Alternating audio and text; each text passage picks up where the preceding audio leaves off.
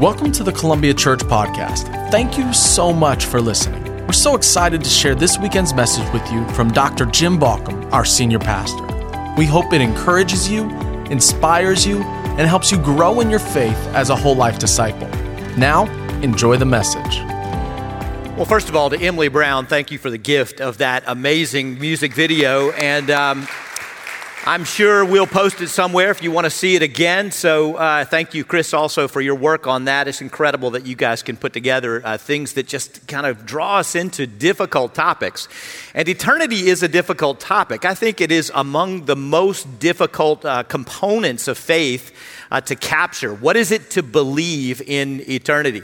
You know, but I like difficult ideas, and I'm not so much pushed down by them as challenged by them to rise up and to understand some scriptural truth that I think is tough to comprehend. A few years ago, I was headed on vacation, and I don't know what you read on vacation. I know that I read a very different genre of literature on vacation than does my wife. Debbie says when you go on vacation, you want something light and airy, something easy, something sort of fun to read. And she, by the way, is a very fast reader. So frequently on vacation, she will have chosen, 3 or 4 books to read. And I'll usually find some thick tome that I've really wanted to read but haven't had time to. And I'll just plow through it as I move through, a couple of weeks it'll take me to consume what I like to read. So there was a book I wanted to read, and it was this one.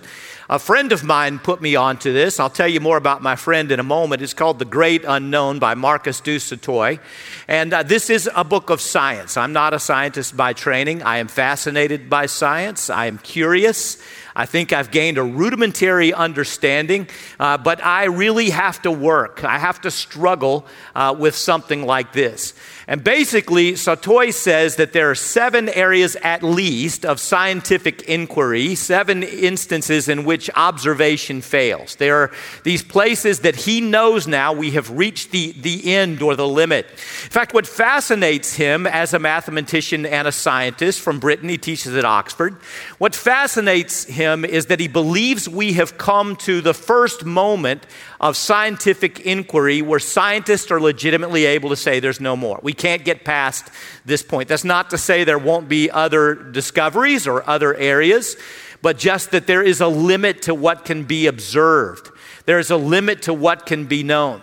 And in these 7 areas, he says we are very near that limit. We are very near the place that there is a threshold that cannot be crossed, and this fascinates him. Now, I will tell you, this is one of the most spiritual books I've ever read. It is one of the most theologically interesting books I've ever read, and it is written by an agnostic who keeps wrestling throughout the book with the possibility of eternity, the existence of God, and says so openly, speaks to other physicists, other scientists who do believe profoundly in a creator, and is absolutely fascinated by what they say. But even by the end of the book, just can't quite cross the line to belief. As much as says he wants to. He just can't do it.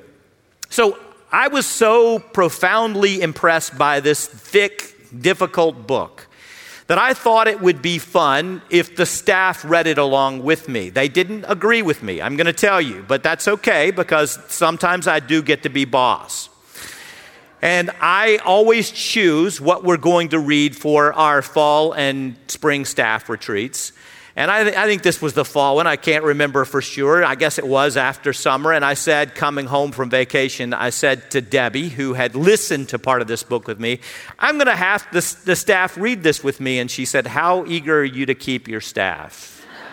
You might want to rethink that. And I said, no, they'll do it. So we got enough copies for everybody, and the staff organized reading parties, lunch parties to trudge through this. And they began to grumble and complain, but I'm used to that. No big deal. And they asked me over and over, why are you making us read this book? Or they said to me, I just can't do it, but they did it. And so for the retreat, I invited the friend of mine who had referenced this book in a meeting that we were in and had told me, you got to read it. And this friend of mine is a pastor who was a physicist. And I don't mean just any physicist either. I mean a highly trained theoretical physicist, a doctorate in the field, who entered and who practiced and then who felt called later in life to ministry. So Steve Chang, a Korean pastor, Steve has always fascinated me with his ability to teach science and to teach the Bible, as if he's holding a science text in one hand and a Bible in the other.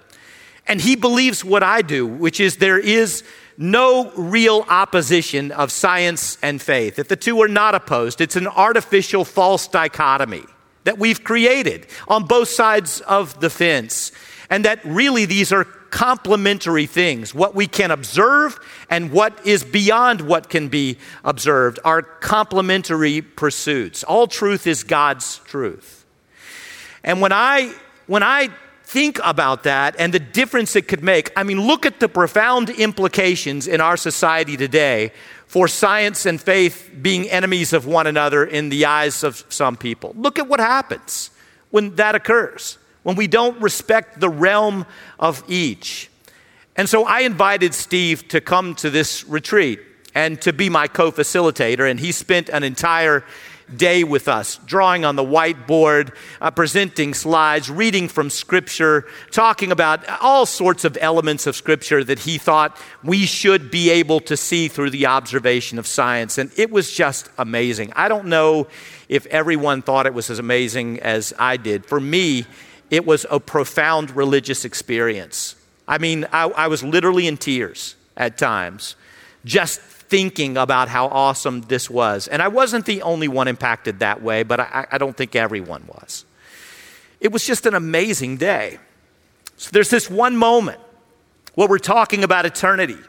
And Steve is presenting this notion or this idea that the most recent findings of quantum physics argue for the existence of a creator. And he's telling me about scientists like Pilkington and others who believe that is true, and other scientists that are friends of his who cannot cross the bridge to eternity, cannot get there. And he's saying, I'm telling you, there is no possible way for you to consider these scientific understandings without coming to the understanding also of a creator.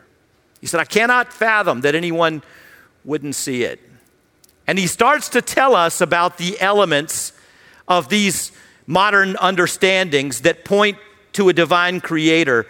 And he gets to this notion of eternity. And he says, here's the thing, is that God is unlimited. And if we understand scientifically what it means to be unlimited, it means that God exists in infinite dimensionality. That is, he does not have 2 dimensions or 3 dimensions or 4. He is unlimited in his dimensionality. And indeed, the Scripture tries to talk about that in ways, God is transcendent and he goes everywhere at once, a wheel within a wheel. There are all sorts of pictures in the Bible trying to describe this. And Steve pointed some of those out.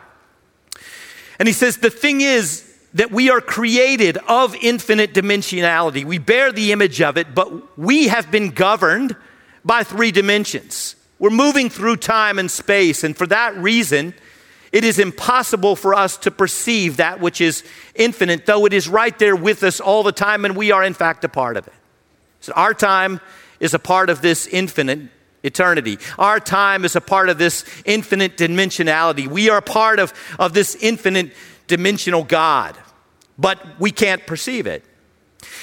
Now, at this point, I look around the room, as I did several times, to see how the other staff were embracing this, because I was struggling with this idea. So, you're talking to somebody. I mean, Steve is absolutely brilliant. He is positively brilliant.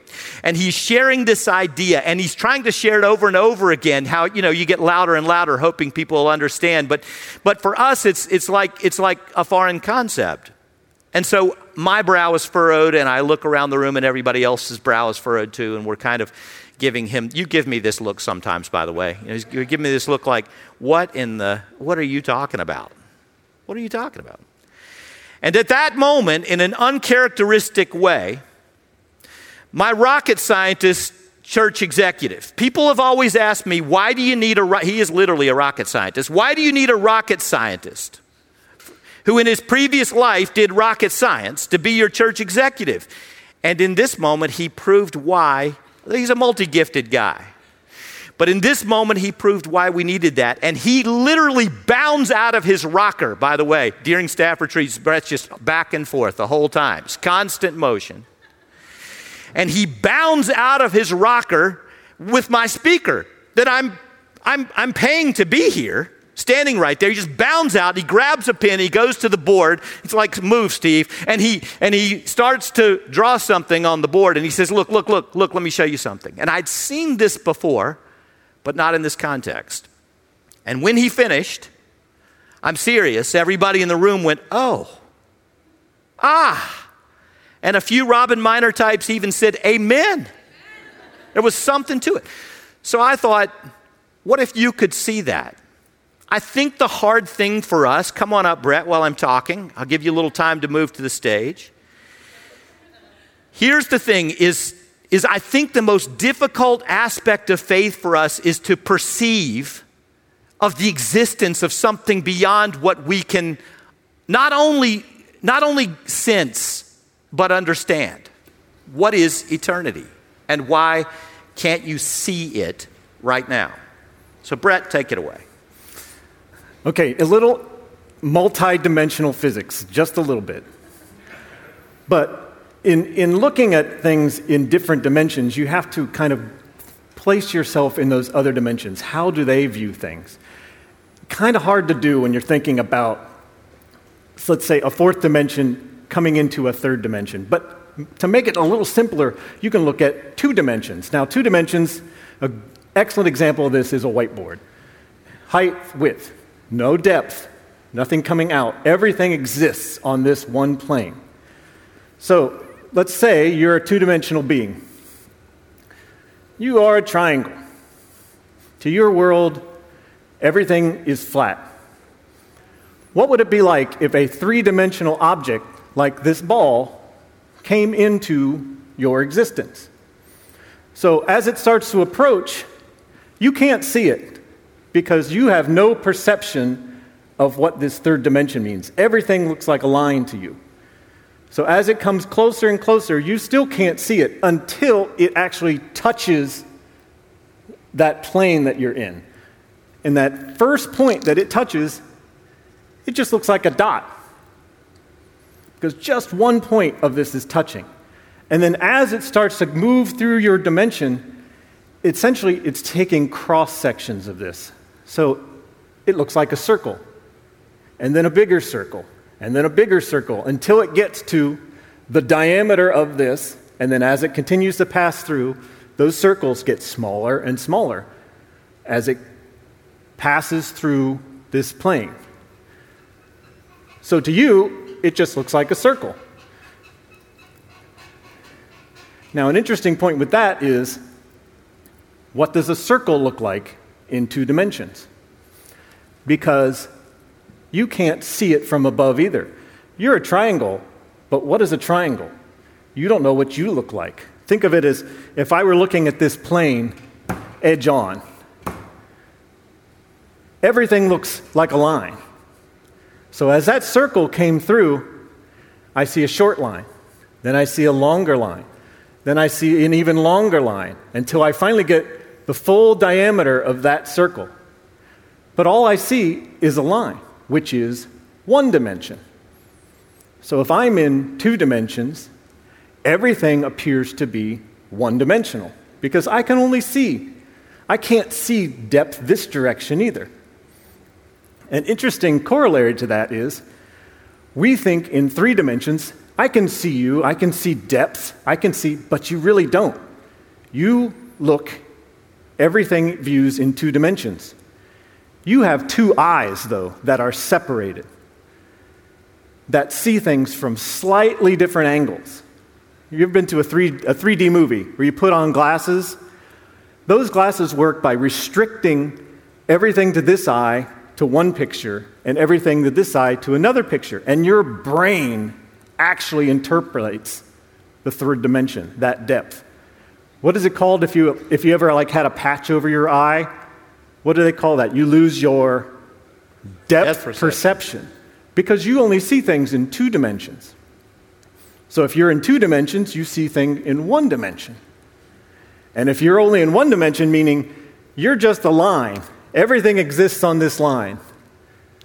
You're another line. What does this line look like to you? It looks like a point. It looks like one dimension. So everything you view in a dimension is one dimension less. So if you thought about a fourth dimensional being coming into our third dimension, we would just perceive it as three-dimensional. So everything that you view in one dimension looks one dimension down from you. Does that make sense? Did to me. Thank you, Brett. So we're three-dimensional creatures who can only see or perceive two dimensions. And if that's the case, if God is infinite dimensions, then that explains how he is right here with you right now, and you are a part of all those dimensions. You're a part of eternity, but you can only perceive what's here. It's interesting for Brett to talk about a fourth dimension entering those three dimensions, because that's precisely what happens in the person of Jesus. So when we say that God is incarnated in the person of Jesus, it is to say that God entered our time and space. He entered our dimensionality in a way that we could perceive him. So we see the full revelation of an infinite God in a finite creature who is fully man and fully God. It's really pretty amazing to think about this. And that was helpful to me because I suddenly had an aha moment. Now, you know, what happens is we do sometimes perceive these points where God interacts with us, right? But they're flat because our perception is flat. We can't see the immensity, the unlimited nature of God. The Apostle Paul says it this way, 2 Corinthians chapter 4, verse 18. Now listen to how strange this is. Here's the funny thing is, because you've read the Bible so many times, you hit a scripture like this and you don't even hiccup. You don't even trip over it. But you should, and you should understand how someone who is not as familiar as scripture, with perhaps the way some of you are, how they might trip over this. So we fix our eyes not on what is seen. Listen again. We fix our eyes not on what is seen, but what is unseen, since what is seen is temporary, but what is unseen is eternal. Now, how could you possibly say something sillier than this? Something more counterintuitive than this? How can we fix our eyes on something that is what? Unseen. How can we possibly do that? And that's why later in 2 Corinthians, Paul will say more famously, we walk by faith and not by sight. So we have a Holy Spirit capacity, a sensory capacity to know that God is with us, know he's interacting us, know that he is near. We leap over the boundaries of time and space. We leap over the chasm of unbelief, and we believe. And when we believe, as Paul will say later in Ephesians, we see with our hearts. It's a radically different thing. Now, when we're talking about eternity, we are right to begin with the Gospel of John. John is the gospel of eternity. That is its primary emphasis, its primary focus. That is its theme. So that's what we're bouncing off of in this series. The last gospel that was written to point the church to eternity in ways that Matthew, Mark, and Luke had not. So John wanted to make sure that we saw the eternal perspective on Jesus' teaching, that we understood what it was all about. So in John chapter 1, last week we read the prologue, and it says, in the beginning was the Word, and the Word was with God, and the Word was God. The Word of God is eternal. By the Word of God in this case, I do not mean the Scriptures, though the Scriptures do point us to the eternal Word. I mean the eternal presence of God. I mean that God's spoken presence in all things, and in this case, the Word became flesh and dwelt among us, entered our dimensionality. So Jesus is the Word of God incarnate in a way that we can see in our time and our space. John has 7 signs and it has 7 sayings, and that points us to the eternal God sent by the Father, and the remainder of the book is an exposition on what has been shown to us. So Jesus according to John, reopens the doorway to eternal relationship with God. In other words, Jesus enables us to reoccupy eternity.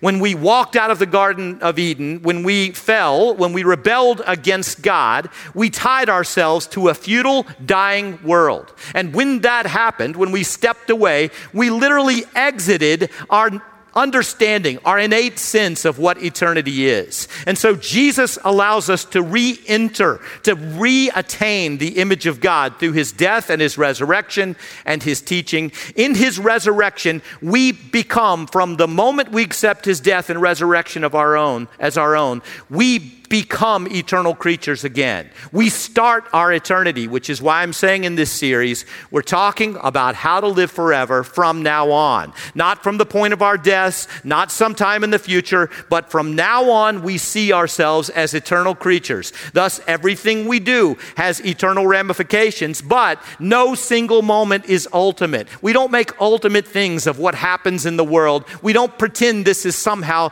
the eternal space or the eternal sector. It is just a limited deposit on an unlimited eternity, an unlimited account.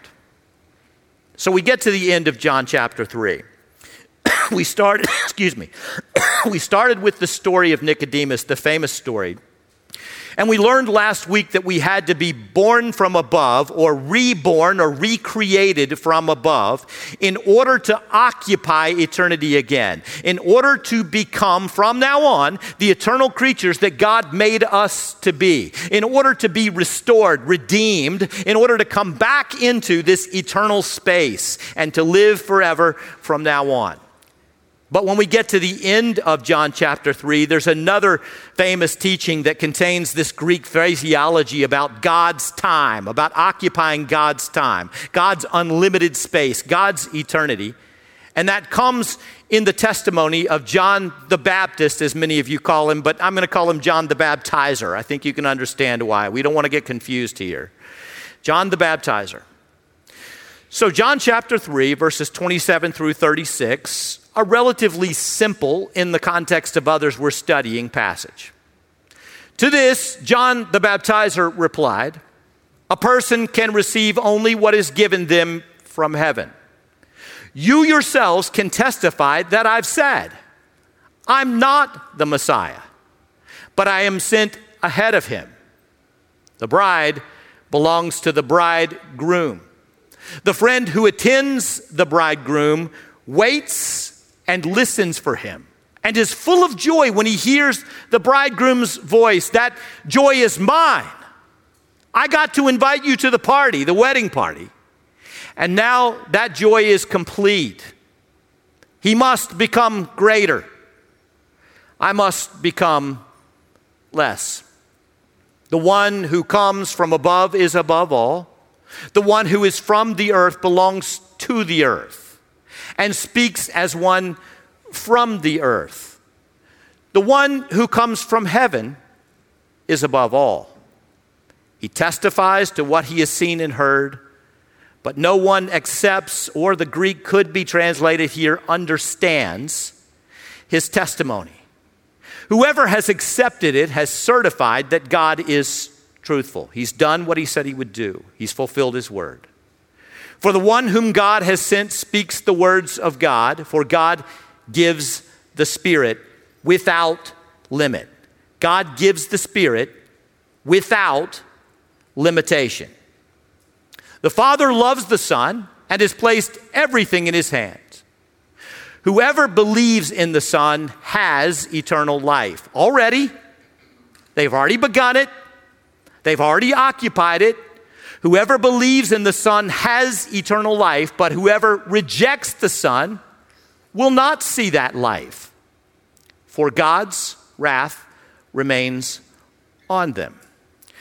Now, this is a radically different way of saying what we often say, which we tend to be people who believe that the means somehow lead to an end. So a person who does evil in this world earns an eternal destiny apart from God. We can speak of that as hell or separation or whatever we want to do. That person earns punishment. That's the way we think. And the person who does good, that person earns heaven. But the Bible's clear. You cannot earn heaven. You can only enter it through the Son of God, the eternal Word, and thank God for that because none of us are worthy of it. And so it is not so much that we earn heaven in any way, but that we attain eternity through the Son of God, his death and his resurrection. And for the person that we would say is lost or is still far away from God or whatever, some people might use the word wicked, whatever word you want to use, whatever the thing is, it's not that they've earned hell. It is that futility or death is the destiny of everyone who does not reoccupy eternity. The difference is between life and death.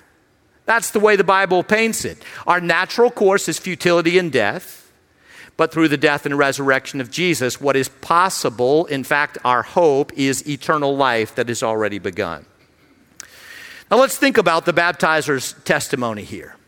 John the Baptizer was an Elijah-esque forerunner, predicted in the Old Testament, shown in the Gospels, and some people believed he was the Messiah. In fact, one of the interesting things about John the Baptizer is that unlike some figures in the Gospel, we have extra biblical history about him. So, for example, Josephus speaks at length about the role of John the Baptist, and Josephus says that many followed him as the Messiah. So people, no matter what he said, he could tell people he wasn't. But no matter what he said, people desperately wanted him to be, and so some people followed him. We also know, by the way, that many of Jesus' earliest followers, including some of his apostles, had first been followers of John the Baptist. So John passed the baton to Jesus. He passed his followers to him.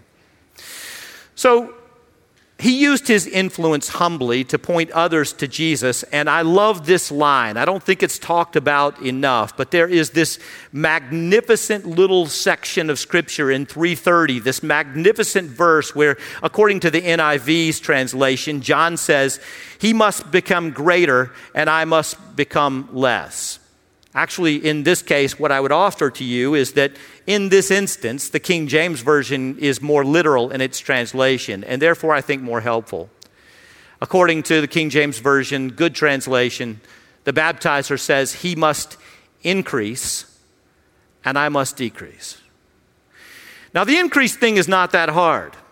So the notion that Jesus is coming and that he should become bigger, that he should become more noticeable, greater, that probably isn't so difficult to John, but would you just raise your hand to me if decreasing sounds attractive to you? And if it does, you're probably something other than human. None of us want to be diminished. None of us want to decrease.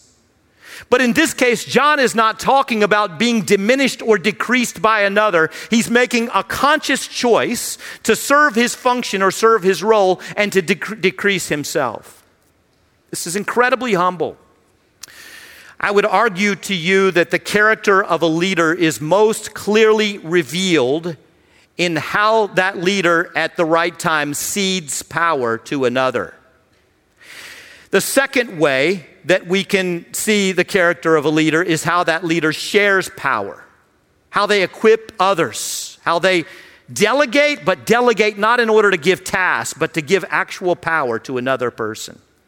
So it is how generously a person shares power and how graciously a person cedes power.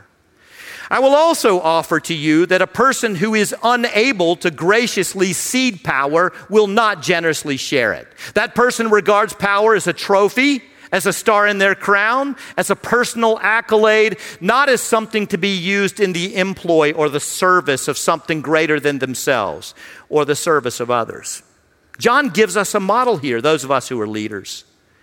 John shows us how to use power well because he's not reserved in any way, shape, or form. Remember, this is the guy who, like a prophet, steps in and says to everybody, repent now because the kingdom of God is at hand. Repent right now because the world is ending. Repent right now because what you're a part of is coming to a close. He's the one who's more boldly than anyone else steps forward with this prophetic word of change.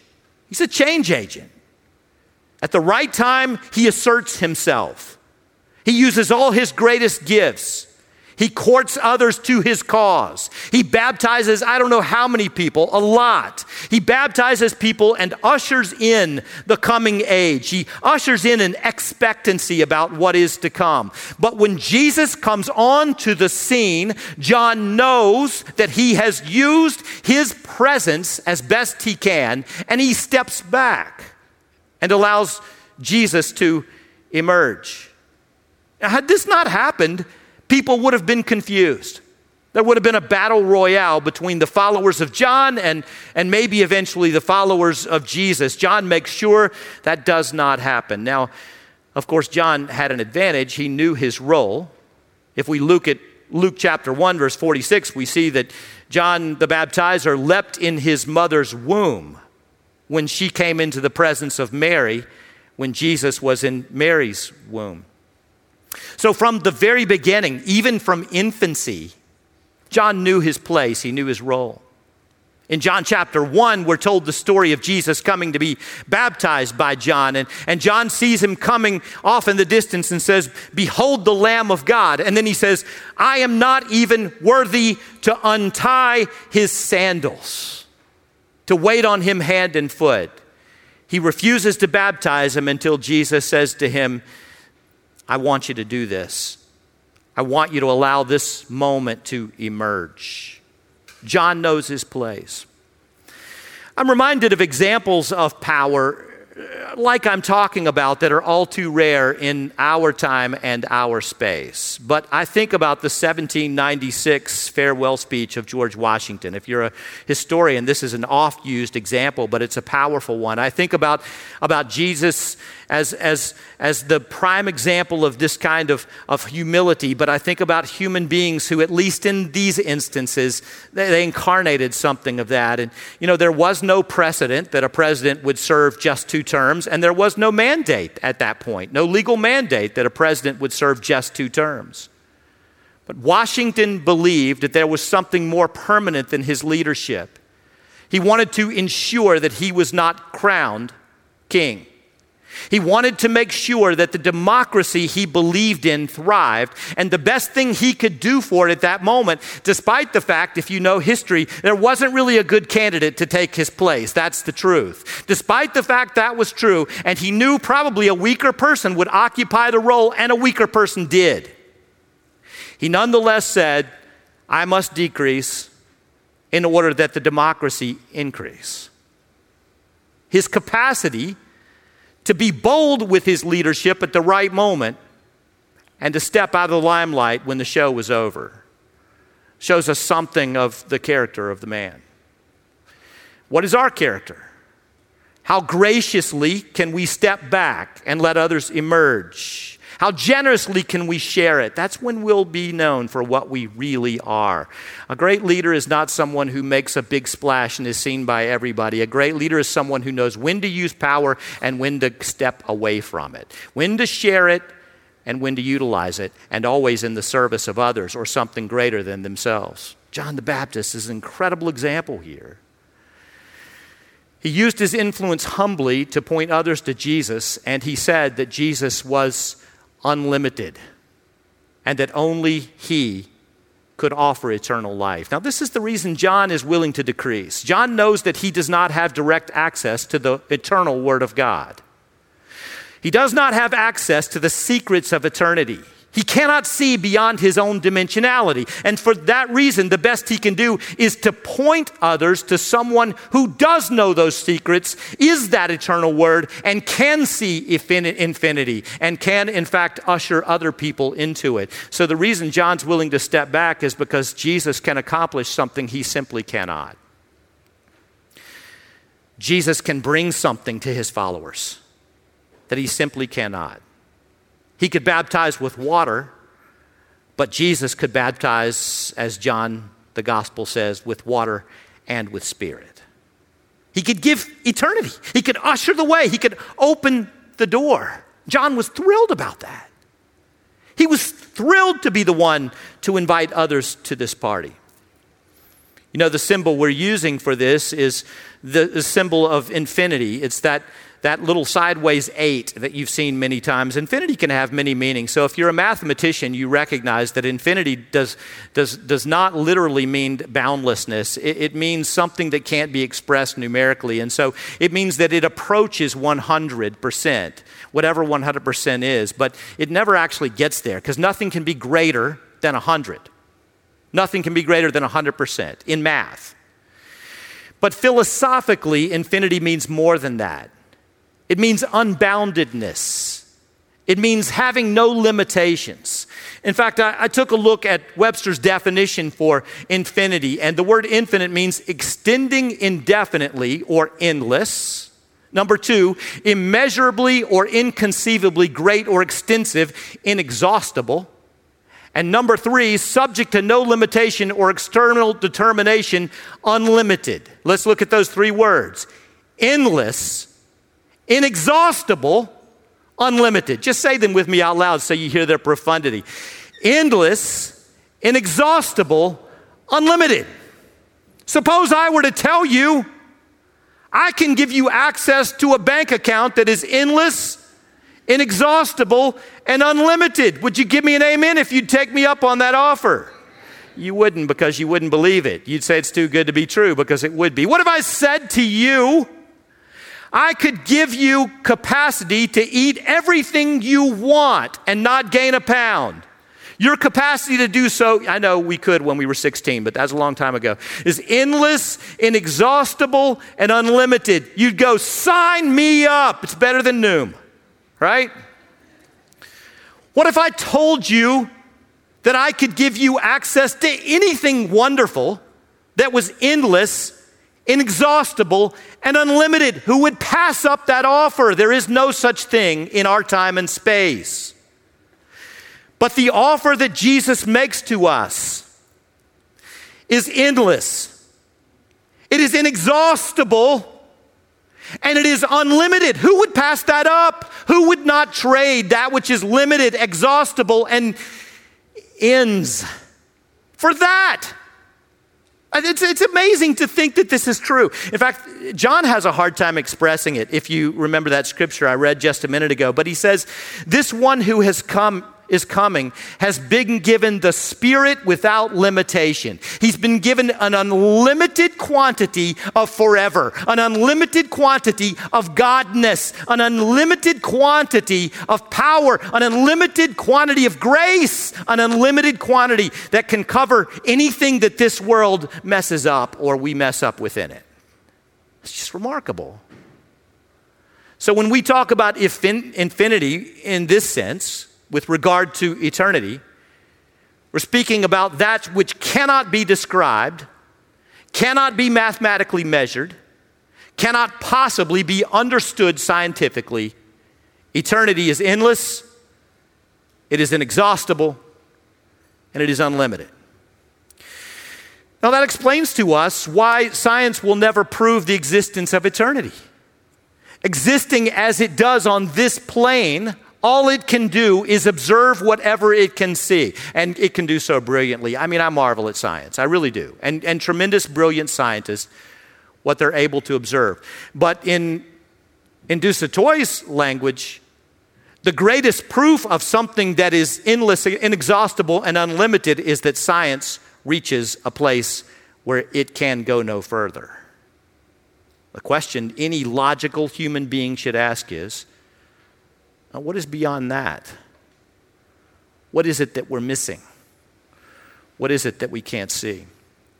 The Apostle Paul talks about it in this way. He says in Ephesians chapter 1, I pray that the eyes of your heart may be enlightened, in order that you may know the hope to which he has called you, the riches of his inheritance in his holy people, and his incomparably great. Now, the reason this was drawn to my attention is that the Greek word that is translated here, incomparably great, is more literally translated unlimited or unbounded, limitless. His incomparably great or unlimited power for those who what? Believe, who walk by faith and not by sight. This power is the same as the mighty strength he exerted when he raised Christ from the dead and seated him at his right hand in the heavenly realms. The resurrection, far above all rule and authority, power and dominion, and every name that is invoked, not only in the present age, but also in the one to come. And God placed all things under his feet and appointed him the head over everything for the church, which is his body, the fullness of him who fills everything in every way. Paul is saying here, through the death and resurrection of Jesus Christ, you have access to unlimited power. The same power that raised Jesus from the dead is the power that will raise you from the dead the moment you place your faith in Jesus. And that eternity begins right then and extends, well, forever, whatever that means, because we can't even comprehend or understand it. And we will occupy that time of God forever. Not for all time, but when time is no more. So to live in Christ is to live forever from now on. Now, the key thing we shape as whole life disciples is our capacity to see mortality as a deposit in an unlimited account.